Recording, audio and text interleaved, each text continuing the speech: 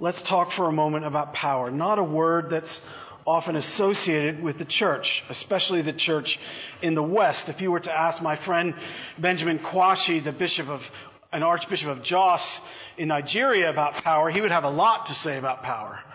Because for him, if he doesn't have power, he won't make it through the week as a Christian. He has Boko Haram in his backyard. He also has other terrorist groups in his backyard. His wife was given up for nearly dead, among the many other things that has happened to them. His neighbor was killed not too long ago. He relies on the Holy Spirit. I remember taking a class in the book of Acts in seminary and realizing that in every single case in the early church, if the Holy Spirit didn't intervene and God didn't come through, they wouldn't have made it. And my professor made clear that that's actually the way the church is supposed to live all the time. That's how much power matters. And Paul actually says this in a throwaway line in the Corinthian correspondence. He actually says this. He says, the kingdom of God does not consist in talk, but in power, which is the word dunamis, from which we get our word dynamite. Now think about what happened and think about power. And ask yourself, if you were there and you were them, what you would be thinking and what you would be feeling. The problem with Pentecost is we already know the story, so we already know what happened, so we think of it retrospectively. But we have to remember that the apostles to whom it happened didn't know what was going to happen. In fact, they were in many ways not prepared for what would happen, because Jesus said to them after the resurrection, as the Father sent me, so I send you. And then he said, wait, which makes no sense, right? Why should they wait? They sat at his feet for 3 years. He appeared on a number of occasions over 40 days, and he says, as the Father sent me, so now I send you. Sounds like pretty good preparation to me. So go. No, wait. Wait for what? They don't know. Wait for how long? Not told that either. So they're all gathered together in one place in a posture of prayer. And all of a sudden, boom, the Holy Spirit shows up. Now, make sure that you understand the significance of this. This is one of the 3 great beginnings in all of the Bible. The first is when the Holy Spirit broods over the without form and void in Hebrew at the beginning of creation. And all of a sudden we go from nothing to something. That's the first time the Holy Spirit showed up. The fact that we're here as opposed to not here, that there's a universe, that there's an earth, that we have bodies, all of that is as a result of the work of the Holy Spirit in the beginning. The second great beginning is when the same Spirit that hovered over the formlessness and void at the beginning hovered over Mary's womb in Luke 2, and then boom came and the incarnation happened, and the author of the story entered his story. And now we have the same Holy Spirit that was there at the beginning, and the same Holy Spirit that gave us Christmas and brooded over Mary's womb. Now the Holy Spirit is brooding over the womb of the church, and down he comes. And what happens? Look at your text and think. There are 3 S's. First of all, there's sound. Second of all, there's sight. And third of all, there's speech. And they all matter. It says, and I quote, the sound like, look at verse 2, a mighty rushing wind. They heard it. They felt it. It filled most of the house, a little bit of the house, half of the house. No. The entire house. I still remember Hugo in 1989 when we were living in Sumter in our little townhouse when there was 102 miles an hour that came over. And the one thing I remember above all the other things is the sound. Because I've never heard wind sound like that. And I pray to God I never will again. Because you don't forget it. It makes quite an impression. This is that kind of sound. Not just that, though. Tongues as of fire, which is why red is one of the colors for today. They can see what's happening. They can feel it. They can hear it. And as if all that is enough, then we have speech. And did you catch what happened with the speech? There's a massive diversity of people, and all of a sudden they all start speaking in different languages. So it's like some were speaking Italian, some were speaking French, some were speaking German, some were speaking English, etc. And the people who were speaking didn't understand what they were saying, but other people who were there did understand what they were saying. So it's like My dad grew up in New York City, so you're an 8 million people city, right? So there's gazillions of languages in New York City. And all of a sudden somebody's standing on a street corner and he's talking. All of a sudden everybody starts talking and you get 80 people speaking 80 different languages, and then you get another crowd that gathers around because they can't believe that somebody who doesn't know Italian is speaking Italian, and there's somebody there from Albania and he's speaking Albanian. What in the world does that actually mean? And can you see, brothers and sisters, that this is the great reversal of the Tower of Babel, is it not? You remember Babel back there in Genesis 11 when they decided how great they were, right? This is if there's ever a story for our age, it's Babel, right? They decided that they were great and they were going to just tell you how great they are. And so they erected a tower, and God said, no dice. And he confused them, and he sent them apart. But he also confused their languages. And now the very people that tried to say, we're great together, and got scattered, and got their languages confused, are all brought back together. It is a multi-ethnic, multilingual, multinational group of people, and everybody is diverse, and yet they're all speaking in such a way that everybody else can understand. It is unity in diversity and diversity in unity. Now, do you actually think, if you were there, that anybody was saying, gee, is this powerful? That's not the question. The question is, what's this? That's the question. The question is not this powerful? The question is, what kind of power is this? What's going on? In fact, some people actually decide a great off-ramp this. They're drunk. Of course, it's 9 o'clock in the morning. Hard to argue that most people are drunk at 9 o'clock in the morning. Even back then, this was true. And certainly for a crowd to be drunk at 9 o'clock in the morning, ridiculously absurd. But they had to come up with some explanation because it was so bizarre and so powerful.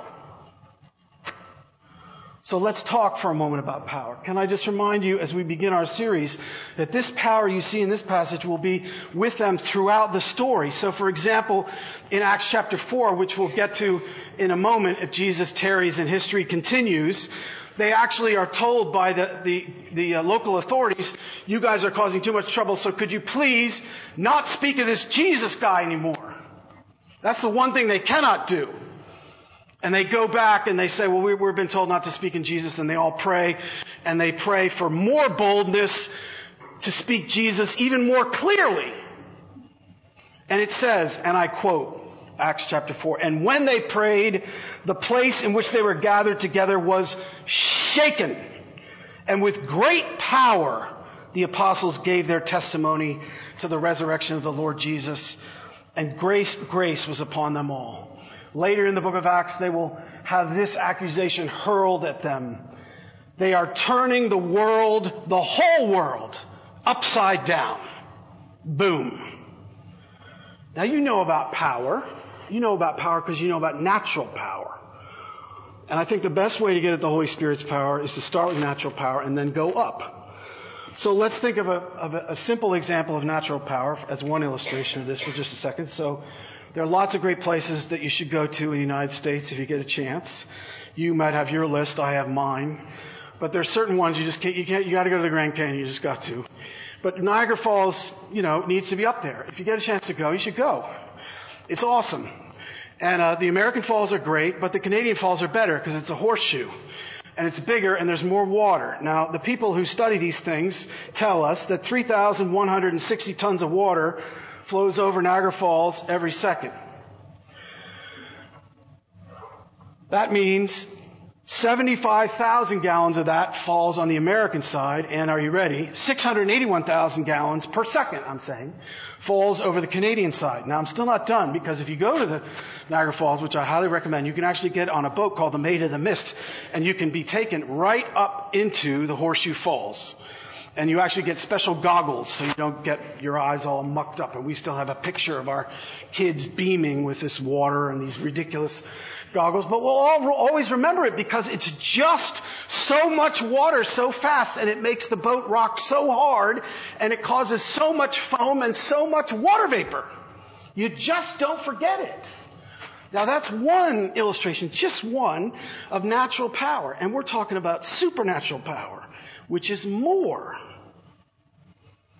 Let me give you an illustration from church history also.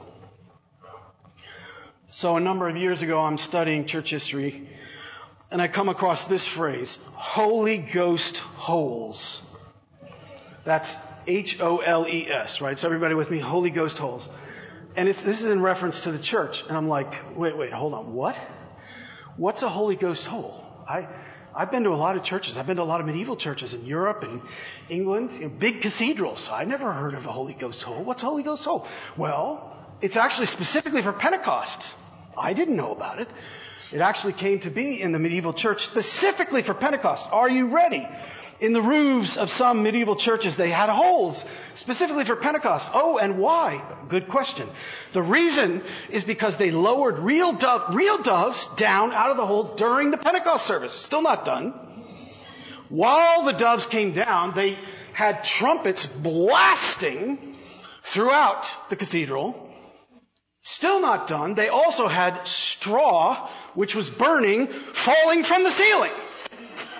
Now, do you actually think that if there was a live dove descending and a whole bunch of trumpets blaring and fiery straw descending and landing in your pew, that you'd think, oh, it's just a normal Sunday? And that's the point. That's precisely the point. That makes sense, Holy Ghost holes, now that I know what it is. I can't believe I've never heard of it before. Don't try it. Oh, darn. I'm tempted. But it's a very wonderful illustration of the fact that what we're dealing with is power.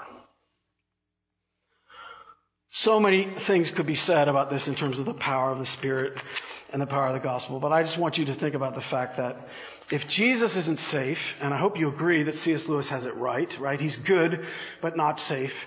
Whatever gave us the idea, brothers and sisters, whatever gave us the idea that if Jesus is good but not safe, the Holy Spirit is somehow safe or domesticated or some kind of cosmic ooze that we can control. No, it's the Spirit of the living God, which means it's dangerous and powerful and significant. Here's Annie Dillard writing about the contemporary church, trying to get this point across. On the whole, she says, I do not find Christians outside of the catacombs sufficiently sensible of our conditions. Does anyone have the foggiest idea, listen to this, what sort of power we blithely invoke every Sunday? Or, as I suspect, does no one believe a word of it?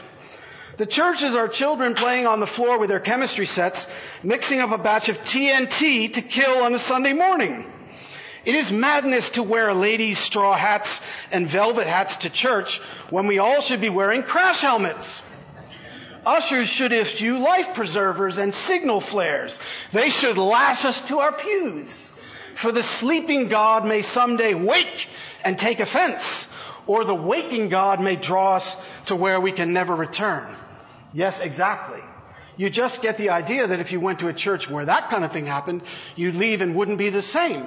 Oh, that was the expectation of the early church every time they gathered. Do you know that, brothers and sisters? Do you know that the same power is living in you that raised Jesus from the dead, that created the world, that fell at Pentecost? Do you live that? That's the first question. We all together so far. Second, it's a new community. Now, this isn't really in your text. It's really down in Acts 2:42. I want you to take it down if you're taking notes. But when the community is described, they're described as, in English, fellowship, which is the word koinonia.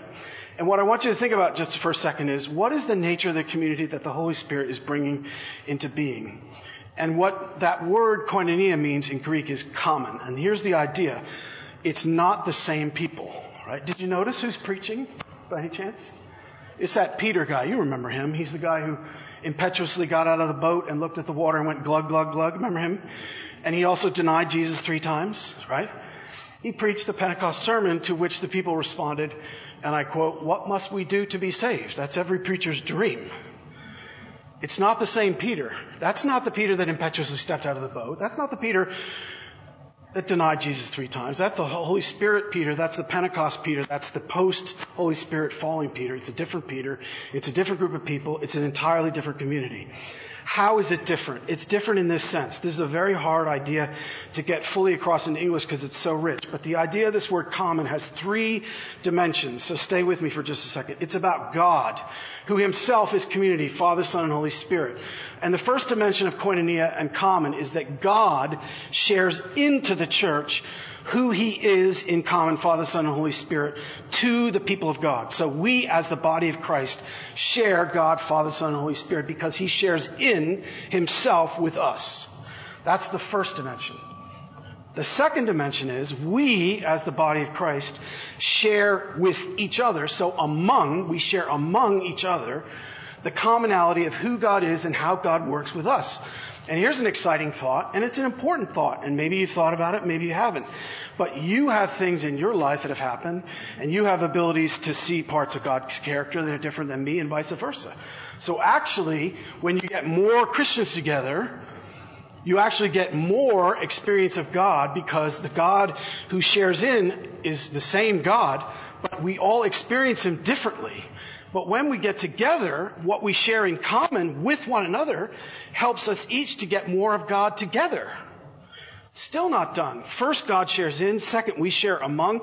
But the third, and probably the most important, is then the community shares what they have in common and what God shares in out with the world. It inevitably has a centrifugal force. It goes inevitably out. It's an entirely different group of people. Later in the book of Acts, one of the phrases that will be used to describe them is they have everything in common. It's kind of an interesting phrase. You wonder if there's any church in America that the people in the community would say, they have everything in common. That's actually what was said about the early church. And it wasn't an insult, it was a descriptive that they felt was honest and accurate. It's a quite astounding standard. But that's what happens when the Holy Spirit actually gets involved, because it isn't our house, actually. It's God's house. They aren't actually our children. They're God's children, right? And you are my brothers and sisters. It's the body of Christ. You are a gift to me and I am a gift to you. Well, you knew it was coming. Here comes your C.S. Lewis quote for the morning. He's got a great insight on this aspect of the church. And he gets at it backwards. He goes at it negatively to make a positive point. And I got to give you the background first to make it make sense. So Lewis had friends his whole life, and two of his closest friends were Charles Williams, who is Scottish, and another story for another time, a novelist and a theologian, really interesting guy, and who may be known to you, may not be known to you, and J.R.R. Tolkien. You know him. Lord of the Rings guy. Now, when I say they're friends, I mean real, the koinonia friends. So they went to the pub together every week. They read manuscripts that they wrote out loud to each other. That's a very hard thing to do. Can you imagine C.S. Lewis critiquing your manuscript? That sounds terrifying to me, but J.R.R. Tolkien critiquing it doesn't sound any better. Right? And they took long walks together, and they wrote things and shared manuscripts independently in people's studies and then got feedback and all that kind of thing. Now, you know what I'm going to say. They did this for years, decades and decades. But inevitably, one of them is going to go from this side of glory to the next first. So what happens is Charles Williams dies. And this is Lewis's reflection on his experience of what that means. And it's absolutely incredibly profound in terms of what it teaches us about the church. Listen to this. He says, Charles Lamb says somewhere that if there are three friends and A should die, then B loses not only A, but A's part in C, while C loses not only A, but A's part in B. In each of my friends, he writes, there is something that only some other friend can fully bring out. But I myself am not large enough to call the whole man into activity. I want other lights than my own to show all his facets. Now that Charles is dead, I shall never again see Ronald's reaction to a specific Carolyn joke. He means Tolkien joke, right? So you get what he's saying? He's saying that what happened is his friend died, and what he realized is what you would think counterintuitively or intuitively, depending on how you're thinking, is, okay, great, Charles Williams died. There's a sense in which I get Tolkien all to myself. So it's better. And what he finds is the opposite. It's actually worse, because he loses what Charles brought out of him, but also what Charles brought out of Tolkien. So he actually gets not only less because Charles is gone, but he gets less of Tolkien, and Tolkien gets less of him. Which means what? It means the other way around is also true, which means each of us brings more of God to the other. And he closes this magnificent paragraph this way. First with a reference to Isaiah chapter 6, and then with a reference to Eucharist in heaven. In this, he says, friendship exhibits a glorious resemblance to heaven itself, where the multitude of the blessed, which no man can number, increases the fruition that each has of God. For every soul, seeing God in his or her own way, doubtless communicates that unique vision to the rest. That, says an old author, is why the seraphim in Isaiah 6 are crying, holy, holy, holy, to one another. Now let me just pause there while we go flying by, and let me tell you something about Scripture. I don't caught what he just said there, but I was a Christian for a long time. And I took great pride in the holy, holy, holy, because it's kind of cool. You know, in heaven, they're Anglicans. They're saying Anglican liturgy, right? Holy, holy, holy. But in Isaiah 6, if you remember the setting, I saw the Lord high and lifted up, and his train filled the temple. He's in the temple. It's a worship service. So I always thought, as a young Christian, holy, holy, holy, which is said by these angels, was what they were saying in worship to God. Did you hear what he said? Look at the text. That's not what they're doing. How did I not notice that? Duh.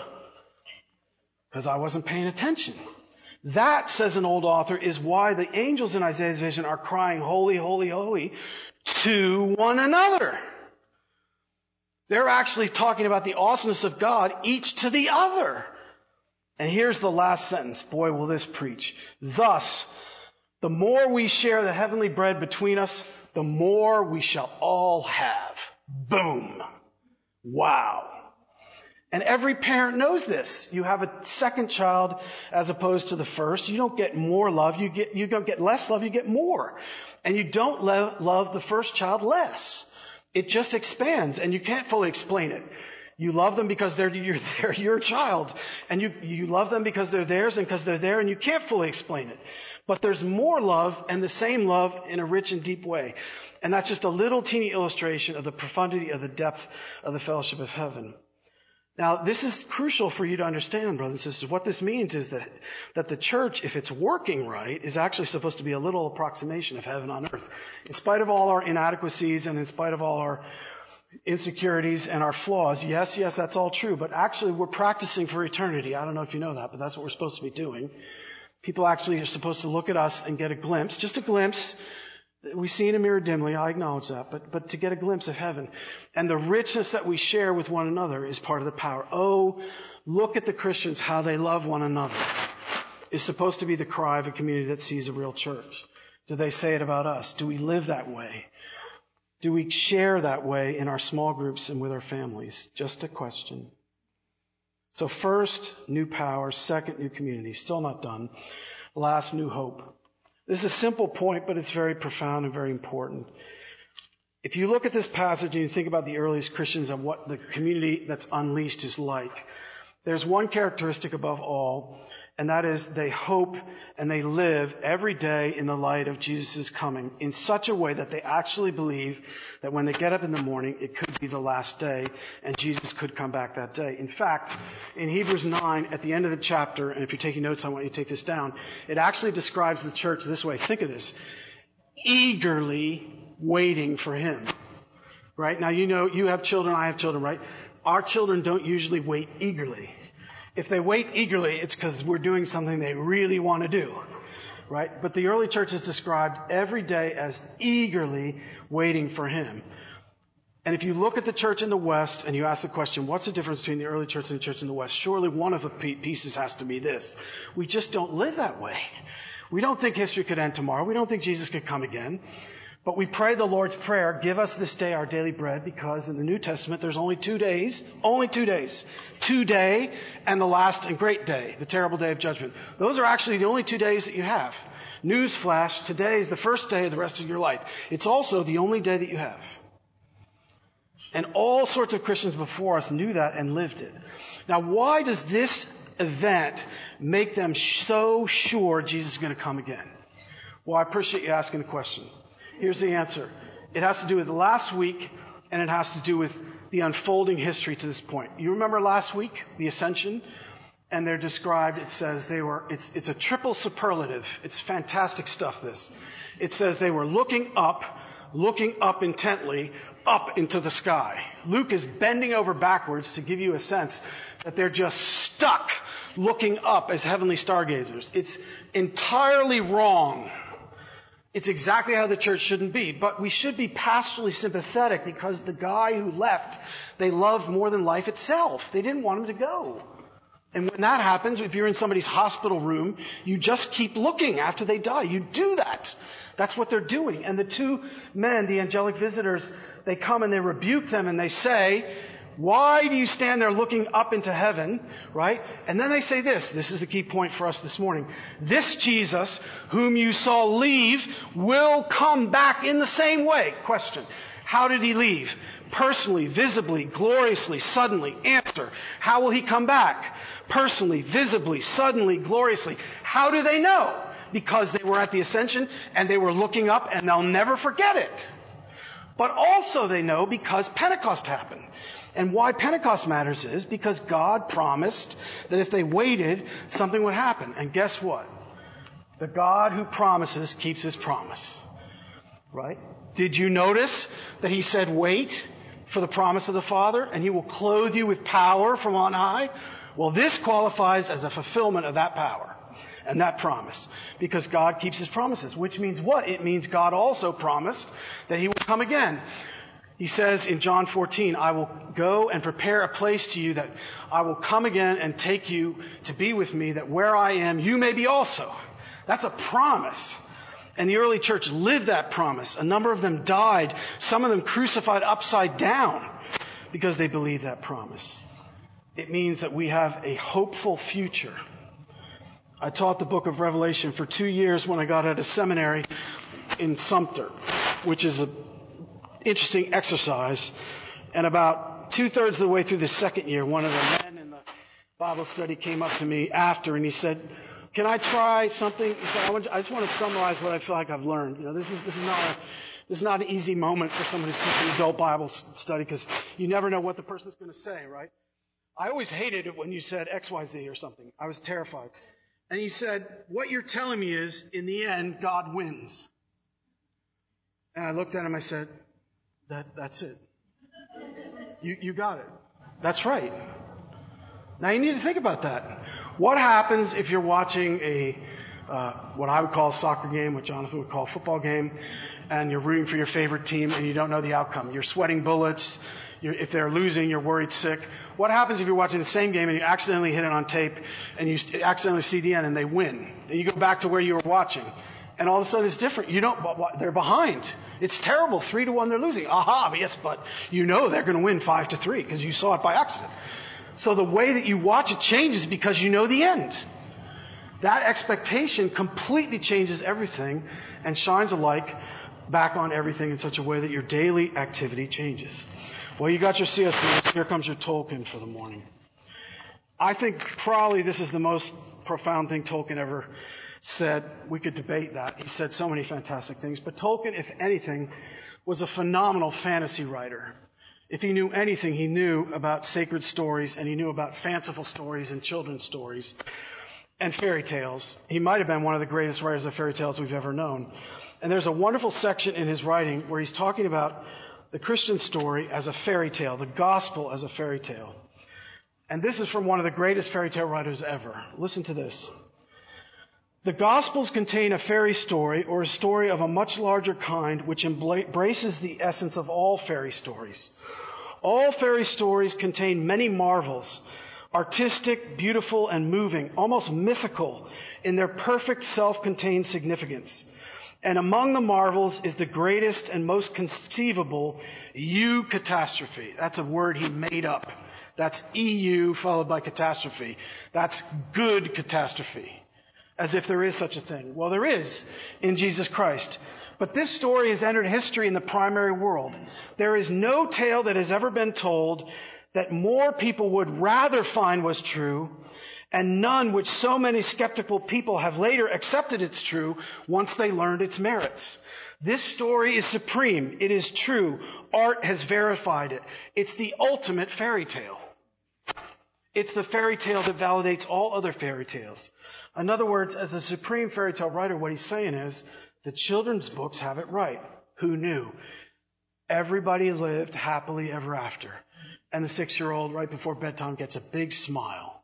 Because that's the way we all want it to be. And what Tolkien is saying is it's not the adults who got it right. It's the children's books that got it right. We actually all will live happily ever after. To be a Christian and to live Pentecost means the best is yet to come. Every single day. Now, I have 2 challenges for you, then I'm done. So, new power, new community, new hope. The first challenge is we're going to try something a little different this morning. When you come up for Eucharist, we're going to give you Eucharist if you want it.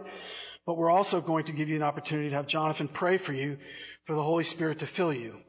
So you actually get an opportunity, whatever prayer need you have, for whatever way the Holy Spirit needs to fall on you. And I want you to think about that, and I want to encourage you to avail yourself of that. So not a normal morning, because it's not a normal day, because it wasn't a normal Pentecost. So sorry we're throwing a boomerang into the works.